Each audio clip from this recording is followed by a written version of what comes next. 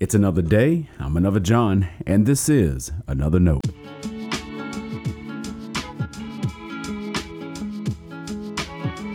Today's edition of Another Note is titled, Are You Ready?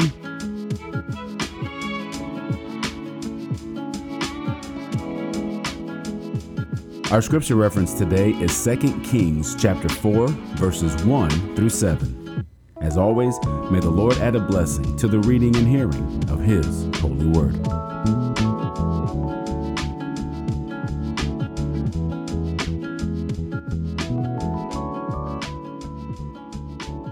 Now, the wife of a member of the company of prophets cried to Elisha, "Your servant, my husband, is dead, and you know that your servant feared the Lord, but a creditor has come to take my 2 children as slaves."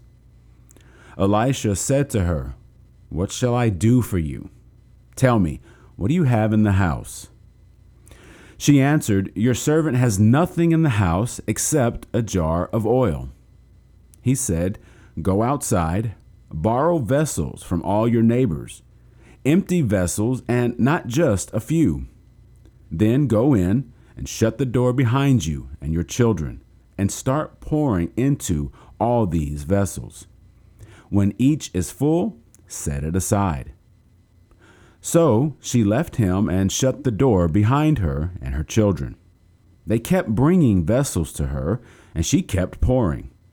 When the vessels were full, she said to her son, "Bring me another vessel." But he said to her, "There are no more." Then the oil stopped flowing. She came and told the man of God, and he said, "Go sell the oil and pay your debts, and you and your children can live on the rest." This is the word of our Lord. Thanks be to God.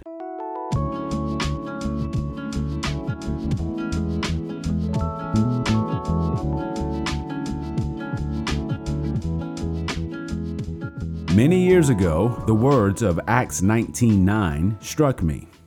The Apostle Paul went to a synagogue to teach about the kingdom of God. Luke tells us some of those who listened stubbornly refused to believe. They even maligned the way. Paul's response was simple. He left them. He didn't engage their aggression. There's no sense he even defended his positions. He didn't plead with them, and he didn't soften his message. He left them and went somewhere else to find others willing to listen.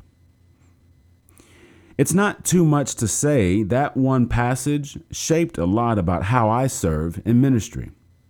As a pastor, there's a line I try to walk with faith and integrity. My job is to sojourn with the church.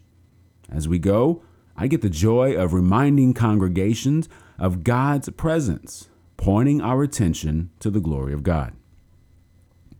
And there are those who want to take that journey, and others who do not. Now, we don't leave those who do not.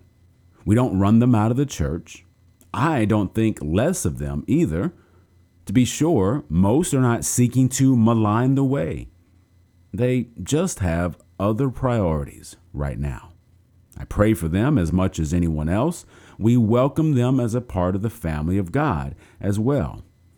For me, that's one side of the line. The other side is knowing that not everyone will respond to your ministry.